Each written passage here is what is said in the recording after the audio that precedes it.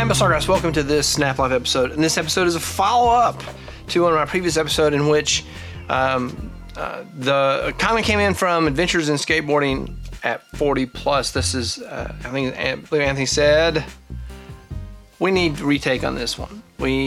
Context versus content. So we've got a couple of things to flesh out around that idea of words are not the whole message. Words are indeed not the whole message. So here's the message I'm going to put on the screen, and if you just read it, you read the words. It says, "This is going to be great. This is going to be great."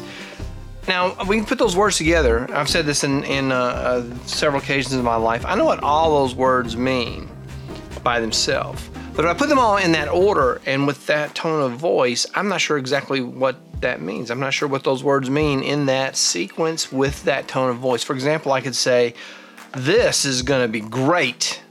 And that's going to have a different meaning just by the intonation than if I were to say, "Well, this is going to be great. This is going to be great."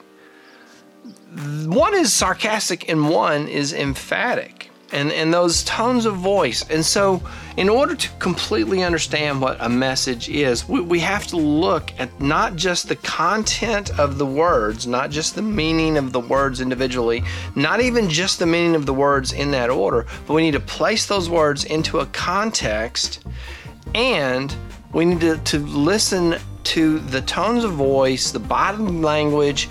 All of those things are going to change it.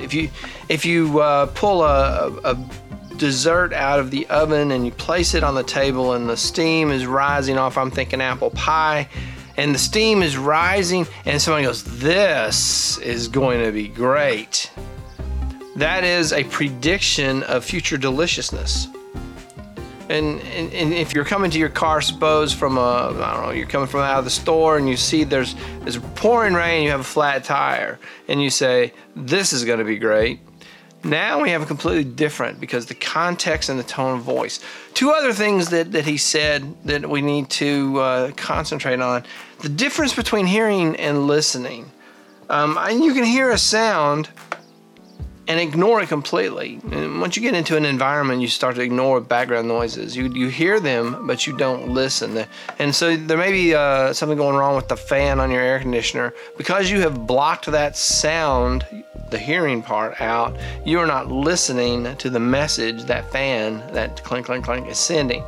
Likewise with people talking. Sometimes you will hear words coming from their mouth, but you don't stop to listen to what they're saying. Listening is more than just registering each word into your short-term memory. Listening is interpreting those words, context, sound, all that other stuff. The other side of this is delivering your message. If you have a message that's important to deliver, you need to be very careful. He says feedback versus easy answers. And so a lot of times, someone will say, so what do you think of this? And you go, "That's nice," and you move on, because you don't really want to put the time and the energy into giving a clear feedback of whatever this is. Sometimes you'll be responsible for that person's performance, that person's maturation, that person's growth, something about it. And in that case, the easy answer is, "All right, that was fine. Let's just keep going. Oh, that was fine. We'll catch it next time. Oh, that was fine." Well, next time never comes around, because you always go for the easy answer. And I have seen people in leadership positions who are constantly going behind people, redoing their work, because the clear feedback solution takes a great deal of effort. And giving them, say, what you need to do is, first of all, I'm thinking of a document production. All the fonts are wonkadoo. Wonkadoo is a great word. Look that one up. All the fonts are wacky. All the fonts are mixed up. You can't just whip Comic Sans Serif in. Well, I just cut and pasted all that. Well, you shouldn't have. So now you need to go back and give them clear feedback as to what to do next time.